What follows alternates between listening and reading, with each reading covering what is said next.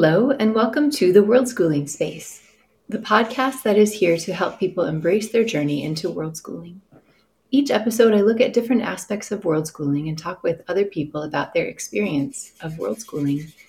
This is episode 7, and I'm your host, Irene Genelin. Today, I have one of my favorite people as our special guest, my husband and life partner, Andy. Hi.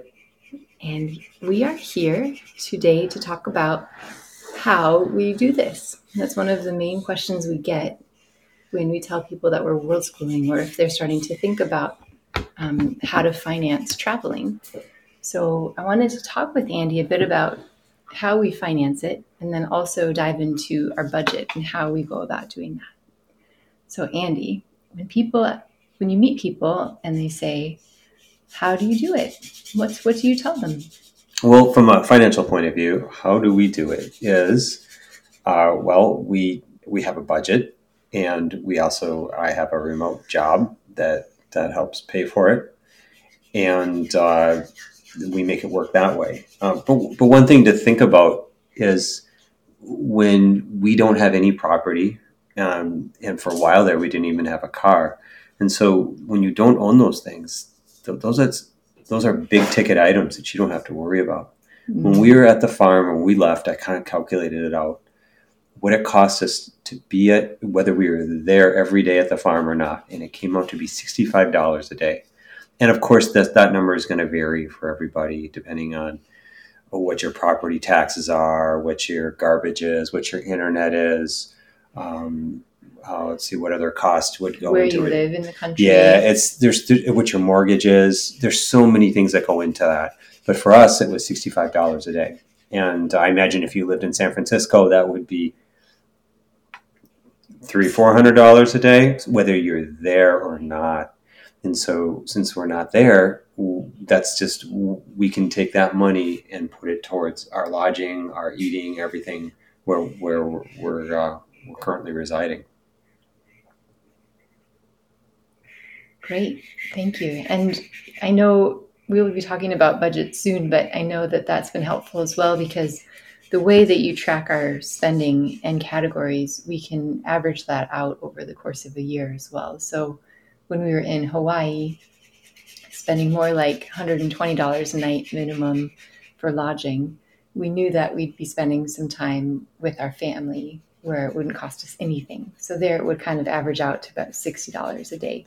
Like 1 week at $120 a night versus 1 week of paying $0 in lodging per night balances out to $60 a day. Yeah, and that's how we look at it, is we do it through our whole year. And so far, we've actually been under that $65 a day for lodging, and so it works for us to do it, to think of it that way. Yeah, and I will also say there's different ways to go about finding lodging on the world schooling journey. One thing we've done is we've done some house sitting gigs for friends and acquaintances, and we've worked out whether we did it for free or paid for utilities while we were there and made an arrangement with the owner. I know there's professional online resources, although we haven't yet tried that ourselves, like where you can do house sitting for pets while people leave. Yeah, trusted house sitters. Yeah, trusted house sitters in the U.S. Yeah, and whatever you do, you have to get into enough to make it worthwhile. What I mean by that is, if you're going to do trusted house sitters just once, you probably won't pay for a couple different reasons.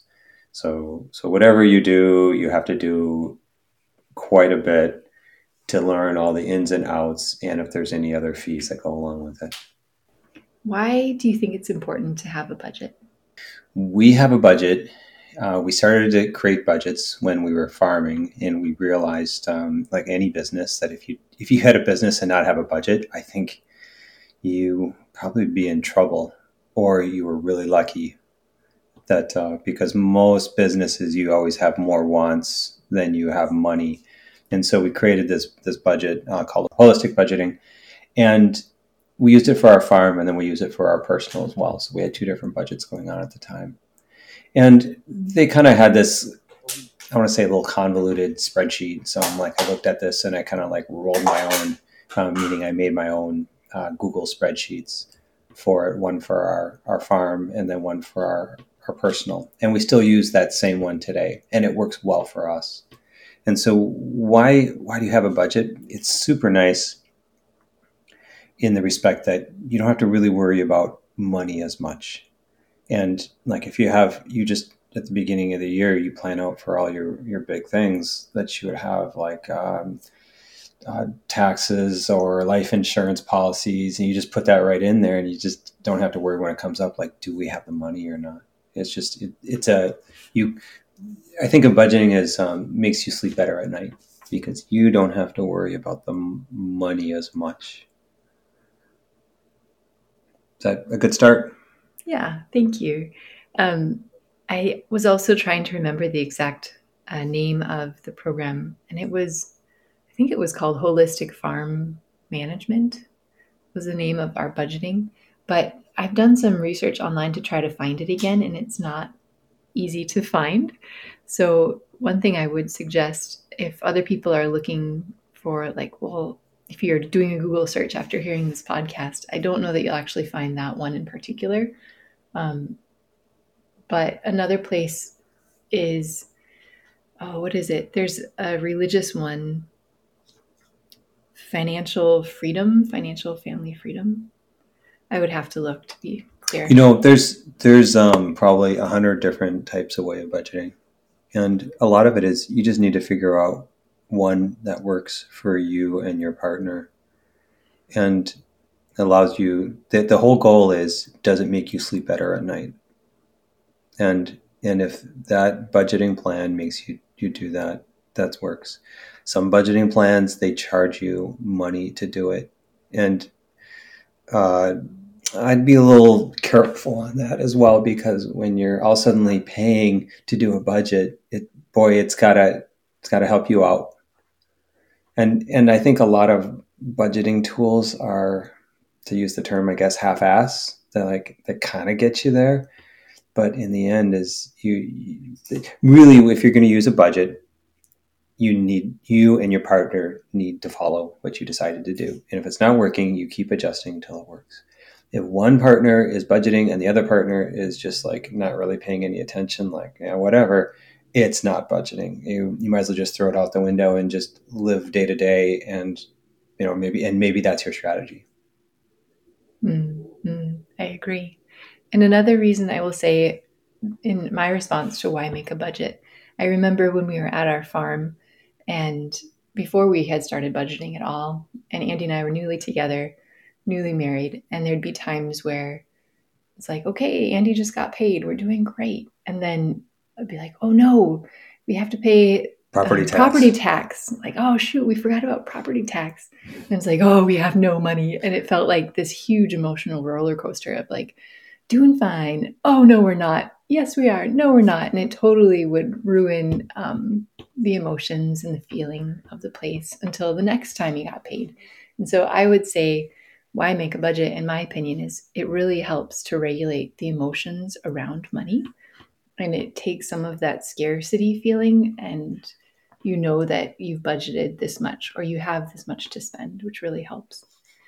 Okay, so once you decide to make a budget and you've come up with your method of doing it, in our experience, it's been using an Excel spreadsheet. And it's actually not Excel, it's a Google Sheet.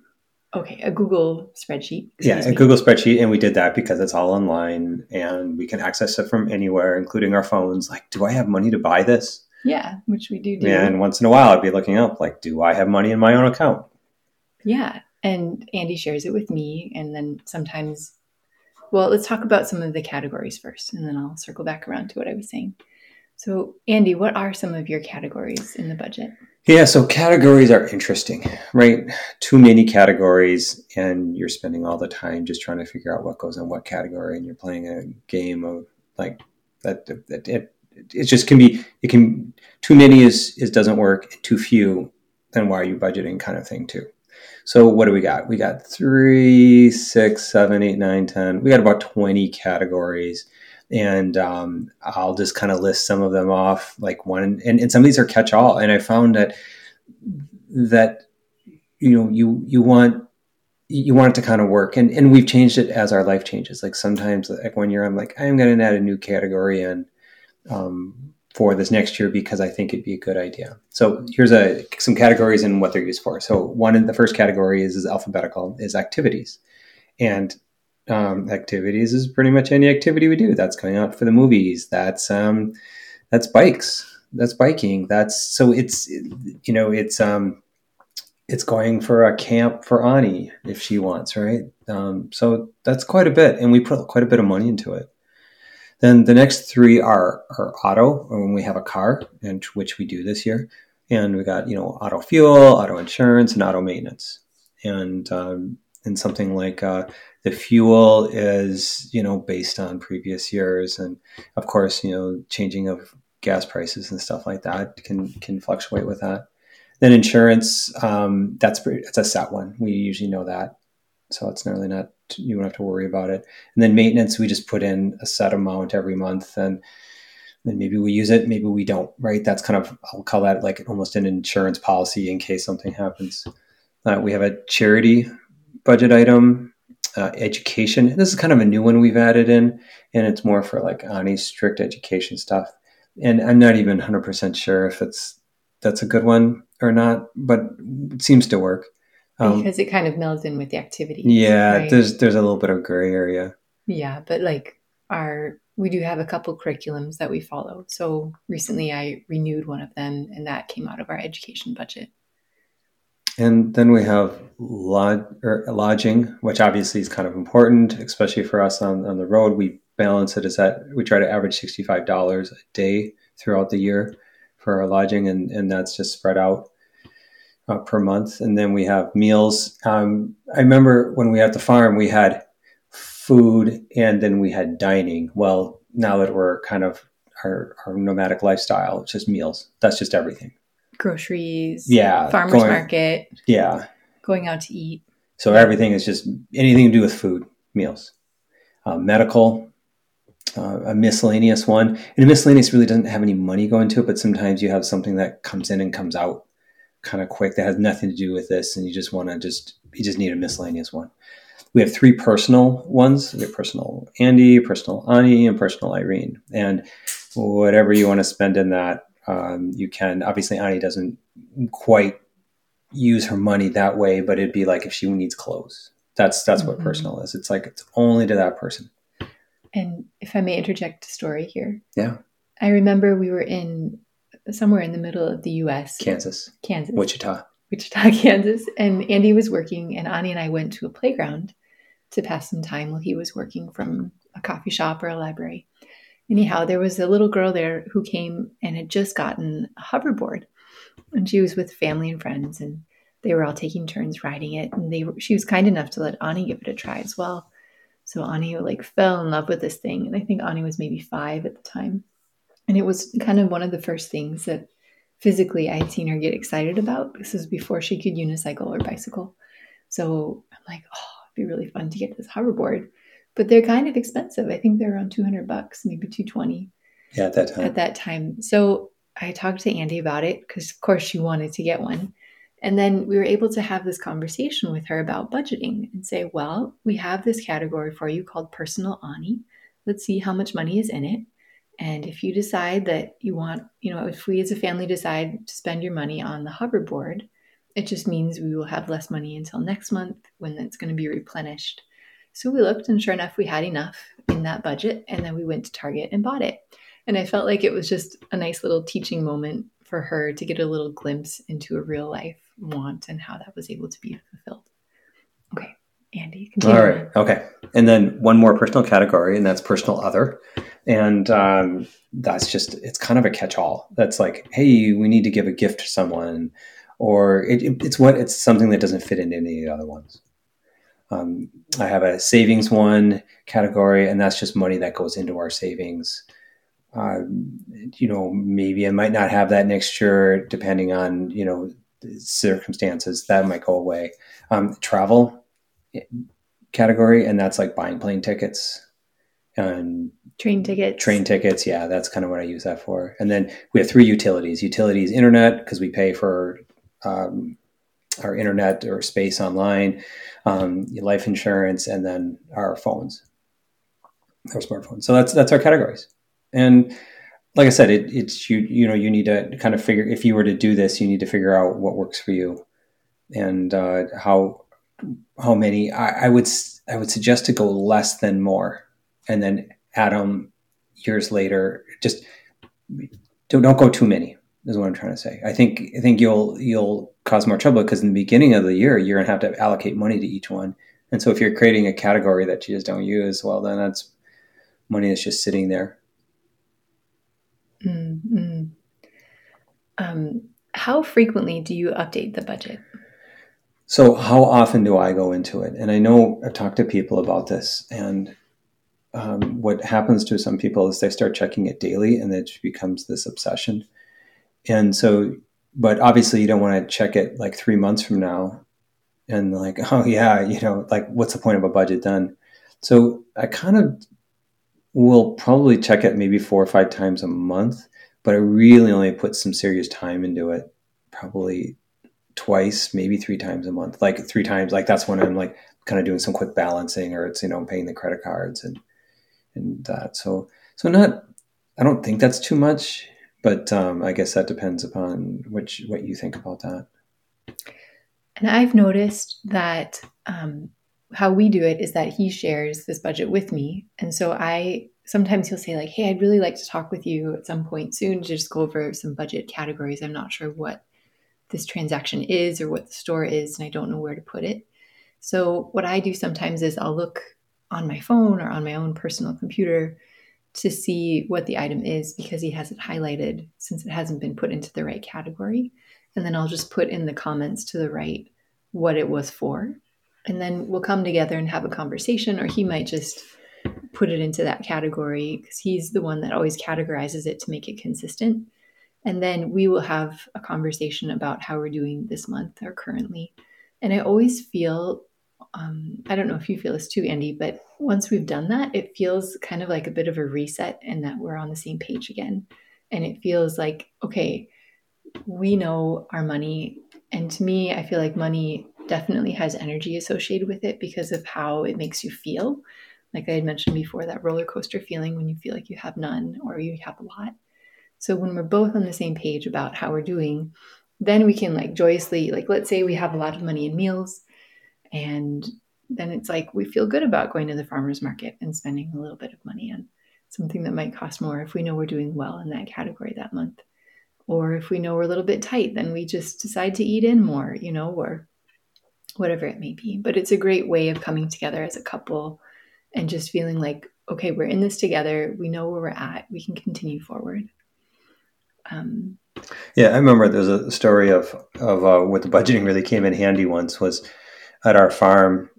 We had this notion, or I should say, I had this notion that we should have a windmill at a farm, and it didn't work. That's the short version, and you could argue that could have been kind of why one of the reasons maybe we're not farming still, but the windmill basically went bankrupt. The company did, and all of a sudden we were going to be saddled with a loan, and so all of a sudden at one time we were essentially making two mortgage payments, so to speak. One was to our farm, and then one was about the same price to paying for a windmill which we didn't have. And I remember like doing the calculations, like we're going to run out of money completely, savings and everything wise, in like 2 months. And so that's when the budget like really got tight.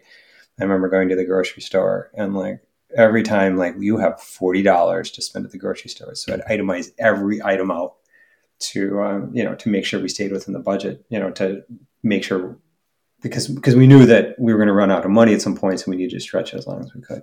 So there was a case where the budget was nice. It's actually kind of nice to have enough money where you can go shopping and not really worry about it too much.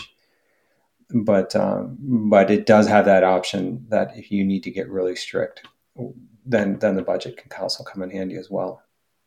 Like Mm-hmm. then I think you'd be checking a lot more than 3 times a month. You'd probably be doing it maybe 10 times a month, because you'd have to be super strict on it. Mm-hmm. And that makes me think too of, so when you are tight in a category, you have to decide when you do your budget how you take and add money to that category when needed.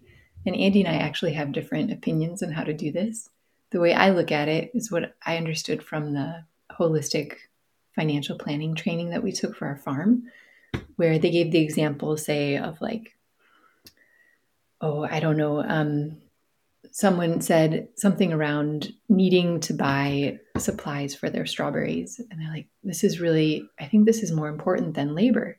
So then she just reached out to her mom and had her mom come and help her do more weeding in her garden instead of like paying somebody else to come on farm. And so what you can do is start to get creative around the categories. Like, okay, like I don't clearly Ani needs to get new shoes, but her category is low, but we happen to be doing well with meals. So we might take some money from the meals to put it into the shoes.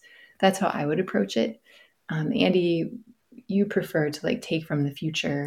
Yeah. So this is really hard.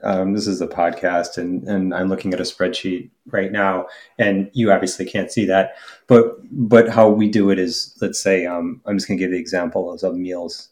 So we do, and I'm just going to throw it out. So it comes out to be, I think, $40 or $50 a day or something. So maybe about $2,000 a month. And so $2,000 is allocated to January, 2000 to February. So if we go over in January, what I like to do is take it from the future or from February, and with kind of a asterisk, so I know that I'm doing it. And so you keep doing that. But Irene likes to take it from another category, not from the future. And I don't always like that because, like, no, that's why we budgeted. If you start taking from another, like, charity, like, what's the point of that? Or what's the point of taking it from life insurance because that's a set amount? So it's a little bit of difference, but obviously we've kind of worked it out. I think we've decided now that we always take it from the future, and then eventually, if you run out of future, then you have to take it from another category. Mm-hmm. And if that didn't make any sense, because you can't see anything, and you don't know us. But the point is that you need to come up with solutions, because whatever budgets you make, you will blow through them, or they won't be accurate, and you need to decide what you're going to do about that. Mm-hmm. And I bring it up too because even I feel blessed that Andy and I feel have a pretty good working relationship.